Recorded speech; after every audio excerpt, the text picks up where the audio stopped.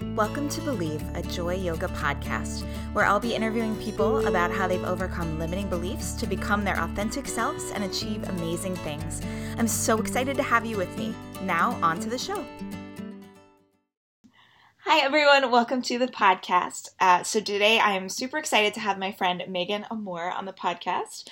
So Meghan is a working wife, mom, and coach looking to better herself every day. She spent 25 years running and competing, falling down and out from major injury, and working to rebuild and redefine herself as an athlete and competitor, all the while loving her babes and helping others be successful in their fitness journey. So Meghan, welcome to the podcast. Oh my goodness, thank you so much. Happy to be here with you. Yeah. So I always love kind of after reading the, bio nutshell, quick encapsulation of what is Meghan, to just kind of kick it over to you and just ask about your story. How did you get to where you are today, kind of in your own words? Oh, yeah. When I read that question, I was like, oh my gosh. I mean, it's so loaded. I don't even. Oh, totally.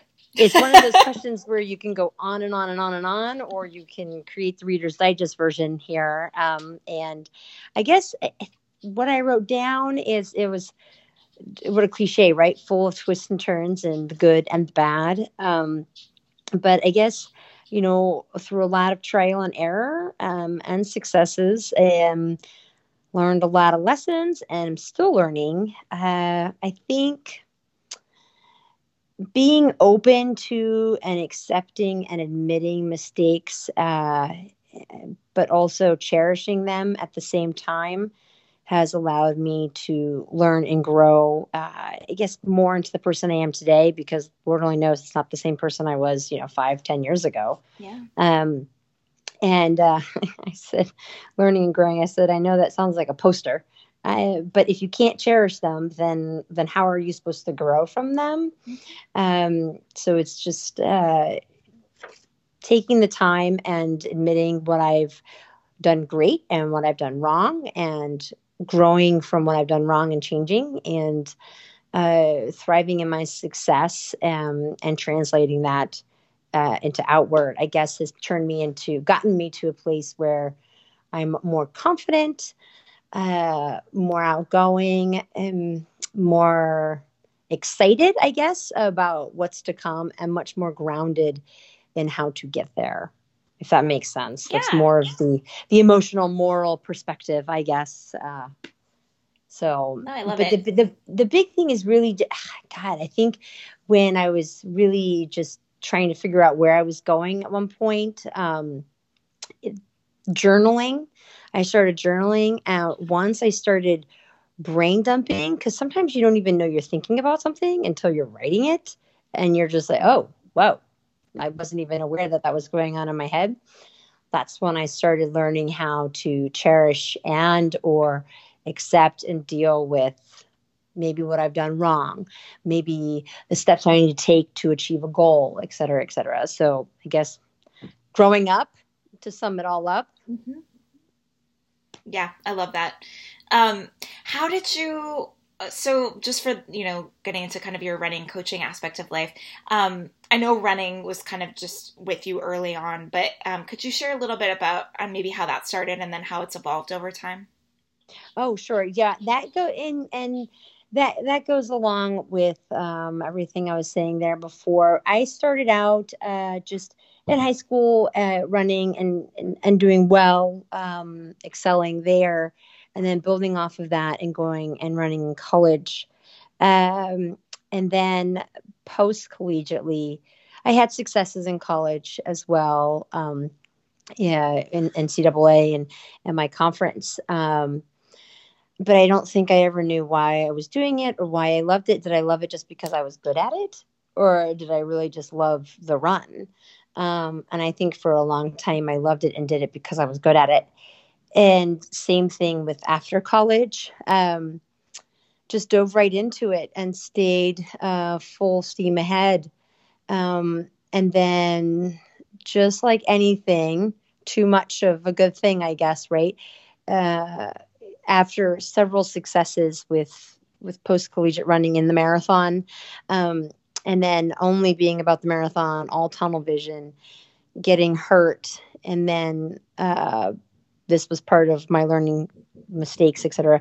Admitting what I had been doing right before I got hurt and becoming addicted to it, and going into that place where it wasn't successful anymore. And so I guess where I am now is looking to try to see where running fits back into my fitness life, while I'm coaching other people from all of my experience. I'm really not good at talking about myself when it comes to running, so you're gonna have to forgive me. When I say successes, I don't usually elaborate on them, but I guess you could say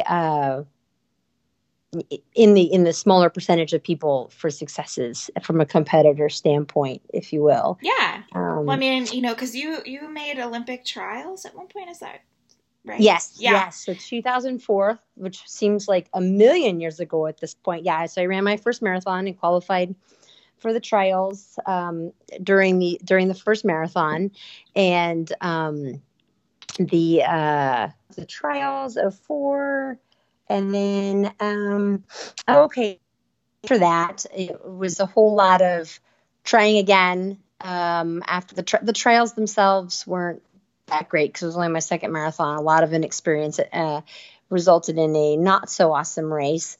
Still did well enough, but and then trying again for 2008, right after I had my first daughter, and that didn't happen. And then trying again for 2012, and I just missed it again.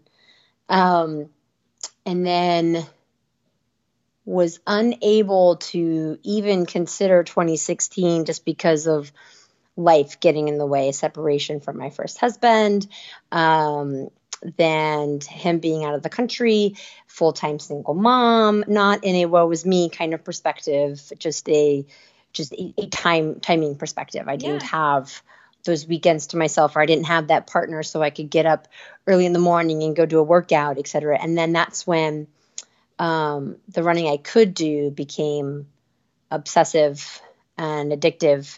And that's when I got, first it started out with a stress fracture in the neck of my femur, ended up with like a 60% stress fracture, and then found out that the nagging pain on and off for years in my right ankle was my posterior tendon slowly, coming apart, only to then split in half and have to have my foot rebuilt.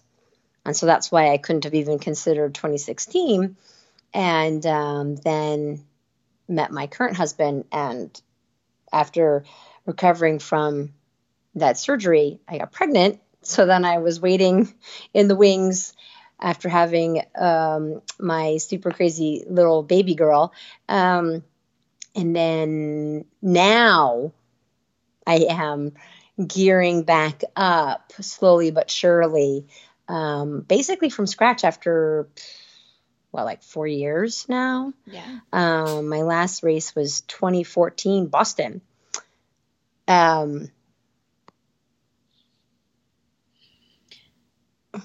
do you feel like, as you've gone through this journey, that you've kind of had to redefine yourself as you go? Like, did you find that you just saw yourself as a runner, and then when you couldn't run, was that really difficult for you? Yes. So that's it. It just, it's all that defined me. Yeah. That was it. So at the same time that I found out I was pregnant, I started a new job. I was no longer working at the running store anymore, where I had worked and coached for 12 years. So I literally, the weekend before I started a new job, I found out I was pregnant. Gotcha. And and I was no longer working in the running store. I really wasn't running a lot. And I went back into the office world, surrounded by non-running people, a lot of non-running people. So I didn't have anybody to relate to. Mm-hmm. And then I started feeling like, well, geez, not only am I not running, but I'm not in the running store. I'm not coaching right now. So I felt completely disconnected all at once from anything that defined me for literally, I don't know, 30 years. Yeah. 25 years, I guess. I lived and breathed it, and it was all about me and my running. So yeah, I had a real identity crisis at that point, and combine that with pregnancy hormones. Sure. It was like a disaster. But and I don't want to use the word disaster because, of course, it really wasn't a disaster. It wasn't the end of the world, but it just made things very difficult because also 2 months prior than that, my oldest daughter moved to the West Coast to live with her father. Excuse me, she's back now, but at the time she moved, this is, fall 2016, summer 2016. She moves back to the West Coast to live with her father and his family. So she moves away. So I don't even have my daughter in my hands to, distract me or define me as a mom for that matter. I am not working in the running store. I'm not running. And I have no idea what's going to happen next. Right. So I had to take a lot of time. Thank you for asking that question because that really helped me from babbling there. It forced me to try to figure out who I was without running. And that's an ongoing process, really kind of for anybody. But could I say I have mastered who I am now without running? No, I can't say that. But I can say I'm more open or have become more open to trying new things and or taking the time to be okay with not being Meghan the runner, because most of the people I know and interact with on a daily basis don't know me as Meghan the runner. And I have a new last name. So it's an opportunity for me to reinvent myself and enter the running world in a different way. Yeah, I love that. And as a completely different person, so to speak, because not very many people, unless I'm connected with them on social media, know my new last name, know my change, et cetera, or that I haven't been running for 4 years and that I'm secretly trying to make some kind of comeback. So it's, and I guess you can't ever really 100% be totally set with who you are and where you are, because there's always something new. There's always a new goal.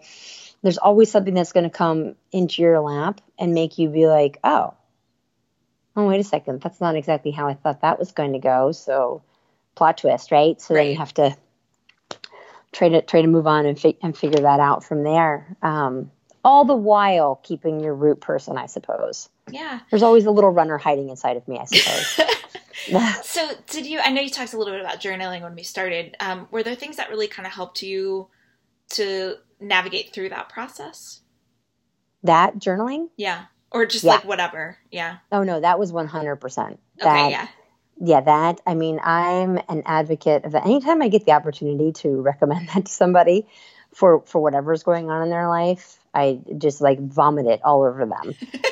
Because it's just so, and I know it's not for everybody, but I have to at least recommend it or tell somebody about it, because I don't even know how many I filled up in that time.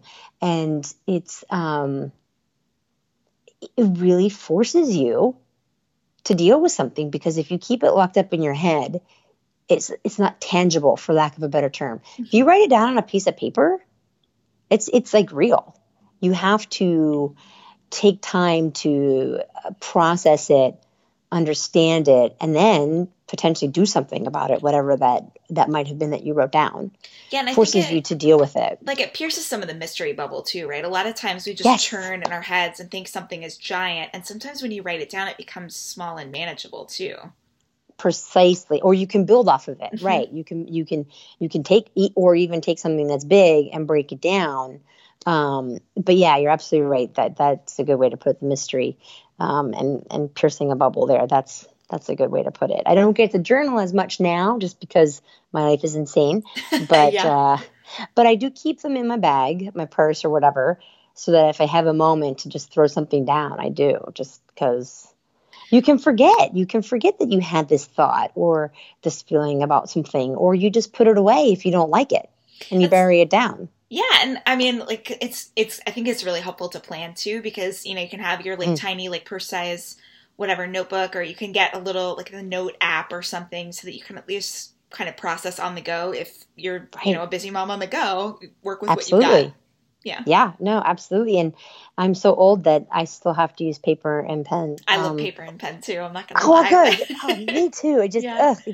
I can't do the grocery list or the thoughts or whatever on my phone. It just doesn't work for me. So. Yeah. No, I'm with you. Yeah. I got hooked on the Happy Planner. I don't know if you've seen this, but Yes, I yes, have. I'm like obsessed with it. So for those Yeah. of you who don't know, you can check it out. It's called literally the Happy Planner, but they make these like 12 and 18-month like planning books or life books or journal books or whatever, but they come with like stickers and like dates and all That's the kinds. best. Like the budget one, I'm like obsessed with. It's helping me actually get my budget on track. So, yeah, but it's nice to have paper. I love it.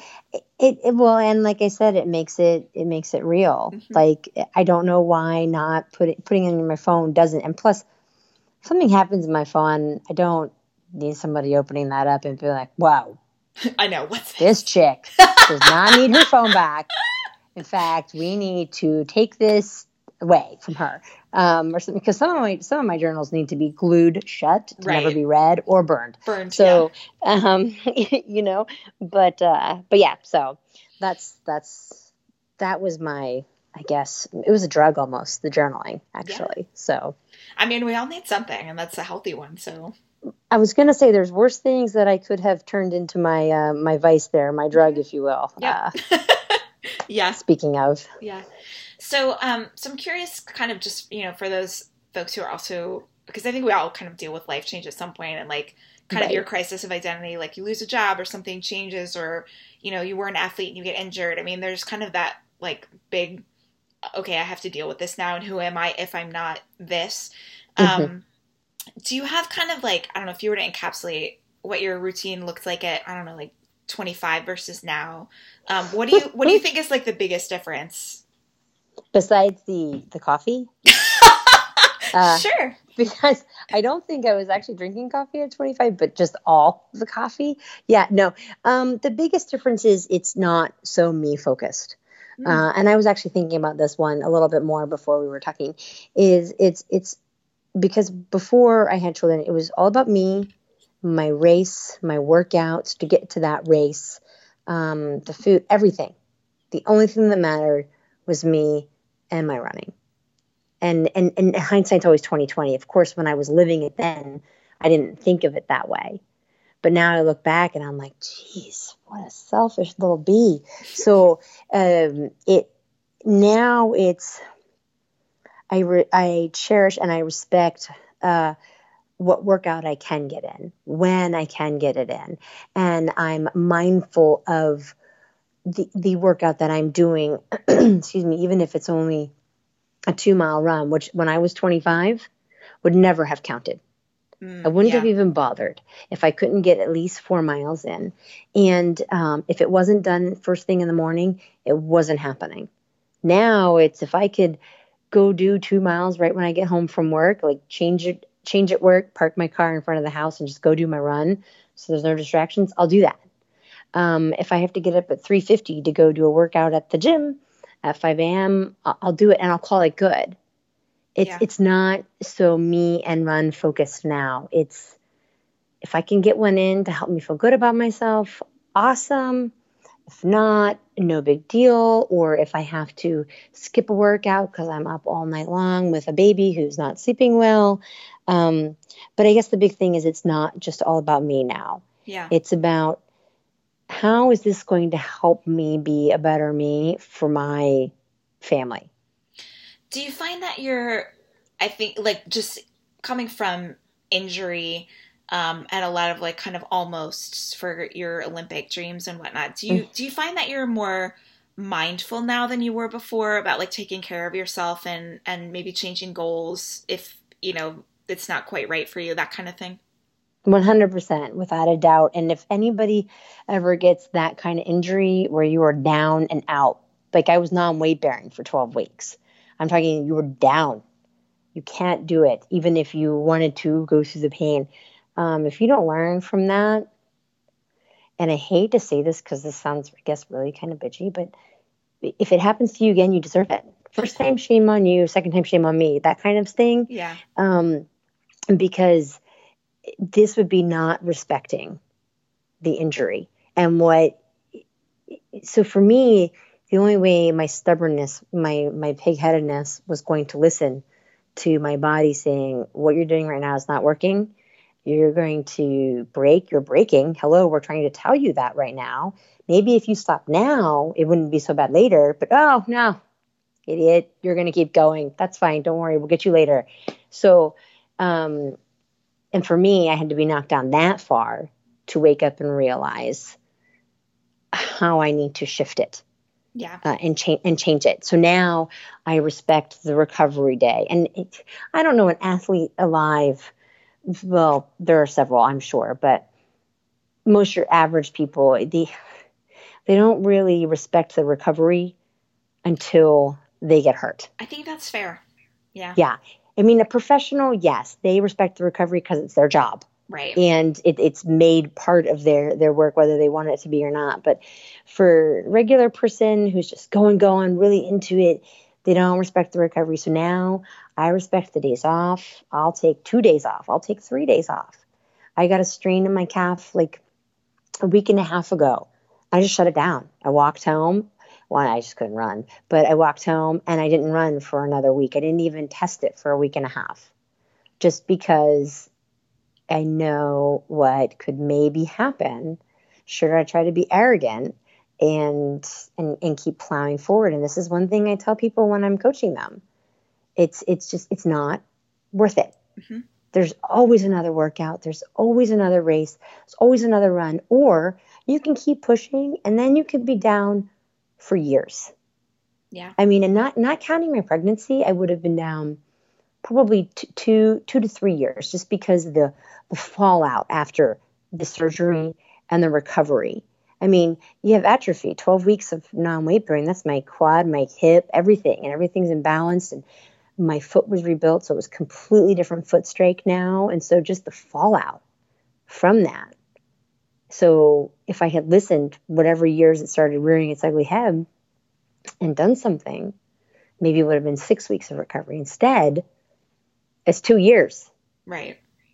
And so I always use that example when I'm coaching people who, get injured 4 weeks before the marathon. And I say, and it's an injury where they just really shouldn't start the race. It's something bad. And I say, you know what, you can start the race and try to get your money's worth out of it. But when you're 13 miles in and you have to walk the rest of the way in pain, how is that successful? Right. It's not. You cross the finish line, but that's not a successful finish line cross. So you walked 13 miles. If you had to walk 13 miles after you've run 13, you could do it. There's no question about that. You've done the training. However, the goal is to get to depending on if it's someone's first race or whatever, the goal is to get to the starting line. And the goal is to finish in one piece. Right. And so I say, put this one away, chalk it up to a loss. So you lost $150. That's okay. I'm sure you've spent $150 on something else that you shouldn't have, or you've lost $150 somewhere else on the road. Find another race. There's so many races, or wait 6 weeks. There's another marathon, and you haven't lost the fitness in 6 weeks. It doesn't just disappear. Right. Now, if you're down for years, it disappears. Right. And now my muscle memory, of course, will come back faster than average person. But yeah, so, and I've learned as a coach to be just as blunt as possible in this kind of situation, only because I've lived it. Yeah. I would definitely not be like that if I had not lived it. So I'm glad you brought up coaching, because one of the things as you were talking, I was thinking about was, I feel like maybe it's just the DC area, but I think I can safely say the U.S. as a whole, we kind of are in this glorification of busy. We're lauded for being able to run 8 miles before, putting on the perfect makeup, and then, seamlessly getting dinner and breakfast and lunch and going to work and then taking care of our kids, and then never sleeping. And I feel like that's kind of what we're sold as what we should be. Do you find you bump up against that when you're coaching, so that it can be hard to tell folks that it's actually okay to rest? Yeah, I think that that's a good question. I kind of ignore the other parts, and I do always let people know I know you're busy. I know you've got this or that going on, but if you're going to go for this goal, whatever it is someone may have set up, um, if you can't find time to make the rest for your workouts and then make the rest for your life, then those things are going to become just that much more overwhelming. Mm-hmm. Um, Because I guess I ask in thinking that, like, I think you and I both know what it is to be really passionate about something and push to burnout, and kind of thinking about, I think culturally we're told that we should, yes, that rest days are for the weak, and like whatever that T-shirt is like sweat is just fat crying, or all that kind of stuff that we're told, right? It's like keep going, right. Do more, always more.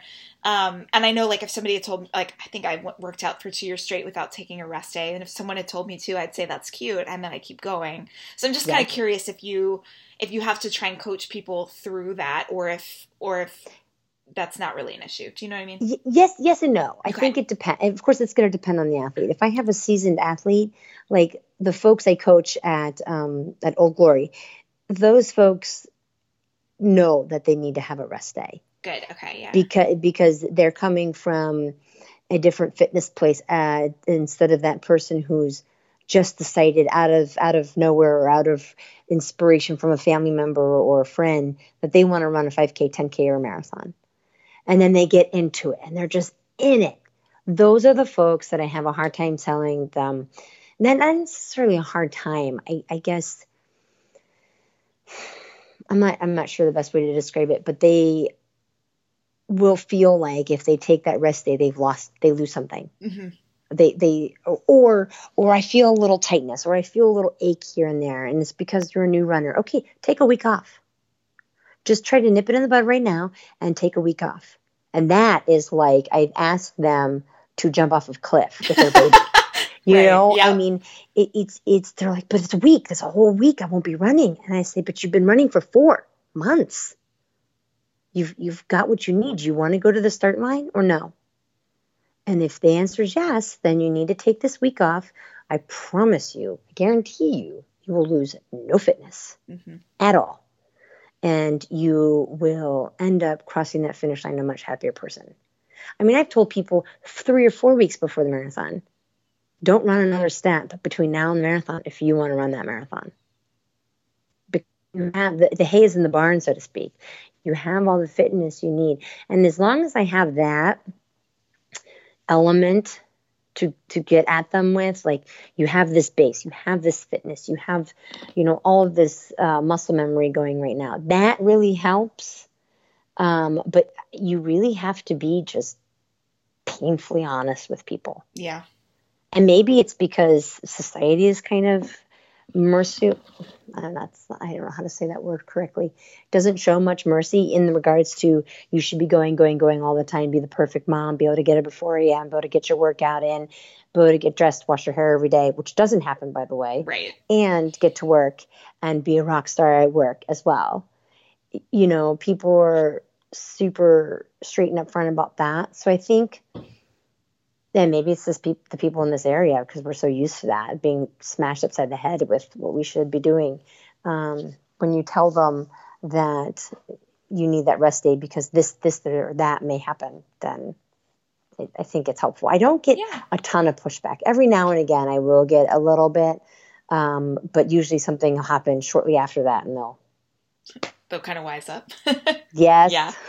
Yeah. So in current day Meghan world, what would you say is the most important thing for maintaining your own health and wellness? Like, do you have any non-negotiables that, even if your daughters are sick and, you feel like crap or whatever, you'd still do, I don't know, X, Y, or Z to make yourself kind of feel good and sane? Yes, I think the allowing time for myself, and I know that's what everybody says, but reminding myself it doesn't need to be every day. You know what I mean? It doesn't have to be 24/7. It's if I can get 3 days where I make sure I get a workout for myself or something to that effect. Um, but I think also, excuse me, being flexible with that, should something come up with the kids or should something come up with work, being flexible with letting that workout go or letting that, hour in the morning with my cup of coffee go every now and again, knowing in the back of my mind that, okay, well, I'll just get my workout in tomorrow, or I'll get that cup of coffee 2 days later or something. Just having and having the support from my family to, if I've gone a few days without that, saying I just really need to get this workout in. So like this evening, I wanted to get a run in, and so my husband said, just bring your clothes, put them on at work, and then as soon as you park, just go hit your run so nothing distracts you once you get inside the house. So, but I think just being flexible and being okay when it doesn't happen, knowing that it will happen another day. Yeah, I like that. That's really helpful. Yeah, because you can't. Let's be honest here. I can't always get that day. Right. That workout for me to be a better mommy. You know what I mean? So just being flexible. Yeah, that's a really good one. Yeah.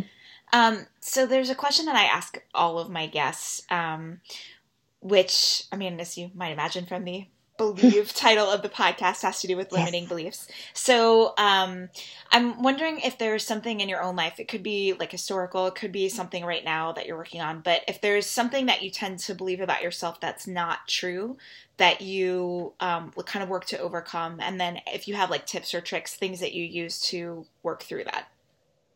Excuse me. So I think having to redefine myself from an athletic perspective has been very difficult for me, especially being such a competitor for so long. Always finishing in the top and being able to line up at a race and, have people be like, oh, okay, well, Megan's here, so we're going to race her. And little things like that. And then going on a run now and, barely being able to get up to 5 miles. I'm getting there, but barely being able to get up to 5 miles, seeing my paces and saying to myself, God, I mean, you're not an athlete anymore. You can't go out and run 10 miles at 6-minute pace anymore. And then when I'm in CrossFit, I'm not a very strong person from an upper body perspective. Yeah. So, for example, the WOD on Saturday, I was the last person to finish. I have never been last in my life, ever. And so that was extremely humbling. Mm-hmm. But it was good because it's allowing me to not preventing that limiting belief. Like if I can't run, I'm not an athlete. If that makes sense. Yeah. And it's forcing me to cope with the fact that I don't have to be competitive in everything. Because I entered the it's huge, the CrossFit Open, right? Mm-hmm. And looking at where my rankings are falling, and I'm just sitting here thinking like, oh my God, I've never seen those kind of numbers before. Right. But then I'm like, you know what though? I had so much fun doing it. I lifted a weight that I never thought I would be able to lift because I decided the Open was a perfect opportunity to challenge myself.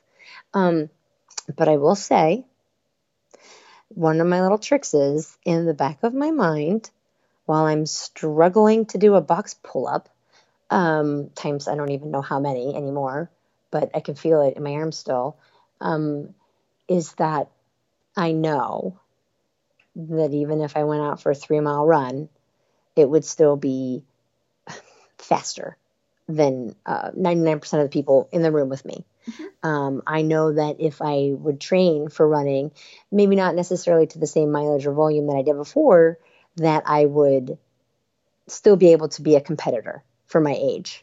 So that little bit of confidence that I get from running helps me when I think I'm not capable if you will, Yeah. No. of competing anymore, even though all I'm doing is competing with myself. But for the longest time is if you can't run, you're not an athlete, and so finishing last and remembering what I have done in the past is what does it for me. But also really you have to just go out of your comfort zone. And this is another thing I do when I coach too, is when I'm coaching them, I say, when you're here in these workouts, this is an opportunity to try a different pace. Most people, when they go out for runs, they just do the same kind of run every single day, same pace, because it's comfortable and they know they can do it. So I tell them, when you're here with us and we have these intervals built in, try a different pace. Try going into a comfort zone. Try getting up to that place where you normally think you can't breathe and you're going to die, Right. and get through 30 seconds of it and you realize you're still alive. You're not dead yet. So, try to get through another 30 seconds. So that's what I do now. I'm trying to take my running coach brain and switch it to how I get myself through a workout. So, for example, I hadn't ever used the women's barbell. I had used the lighter weight barbell, but this past Friday I said, you know what? I'm in a safe place. I can go ahead and give it a try now. And I was able to do a lot of work with women's barbell. And so now I don't have that limit, for lack of a better term, in my brain. But it will always be a little thing that nicks at me. Yeah, I think we all have that, where it's like, there's, I don't know, maybe there's a way to like win at limiting beliefs, but I feel like, they're kind of like weeds. You find one and then another crops up. But, as we've been talking about with that theme of journaling too, if you have a really good tool to use, I feel like you can just keep, that's your, I don't know, roundup or whatever, that you can keep going at it and work on it. So, that's helpful. And I love to ask the question too, because I feel like, everyone has somebody that they admire and look up to and would see as a success and all that kind of stuff. And I think it's really helpful to see that we all struggle in different areas, and then in ways that we can, that you've been working on it, that I've been working on it, and that kind of thing. So we can share tools with each other. So it's like, I journal, I run, I do X, Y, Z to process my stuff. So people can try different things. So yeah. Yeah, no, that is crucial. And being open to it. Mm-hmm. That's the critical part right there as well. Not just being super closed-minded, but about what you're doing and what you think other people should be doing. Yeah, totally. My mom always likes to say that you can't heal from the poison if you don't know that you've actually taken it. So just having eyes open that like, oh no, okay, I really do have stuff that I can process and work on, and then you can work on it. So yeah. When you always do, it never ends. Mm-hmm. Yep, that's true. Yeah. Meghan, this has been awesome. I'm so excited we were able to talk about all of the things. As we wrap up here, I'm just curious if people are interested in working with you as a coach, or if they just want to connect with you online. Are there best ways that they can do that? Oh, I'm, I guess, most publicly available on Instagram. It's just at Amor, all the things. I'll put it in the show notes so that people can find you. So that's my Instagram one. That's my public way of being able to be in touch with people. Perfect. Awesome. Yeah. So, so I'll put that in the show notes so people can find you. And thank you so much for the time and all of the wisdom nuggets. I'm sure people are really going to appreciate this. So I'm excited to have people get to know you better. Oh, no, thank you so much. And sorry that I was a little babbly at first as I was trying to gather my thoughts as I was speaking them. So. No, it's awesome. So it's a delight to have you. Thank you so much, Meghan. Oh, you bet. Thank you. Thanks for listening to the Believe podcast. To connect with me further, please visit my website at joyyoga108.com. See you next time.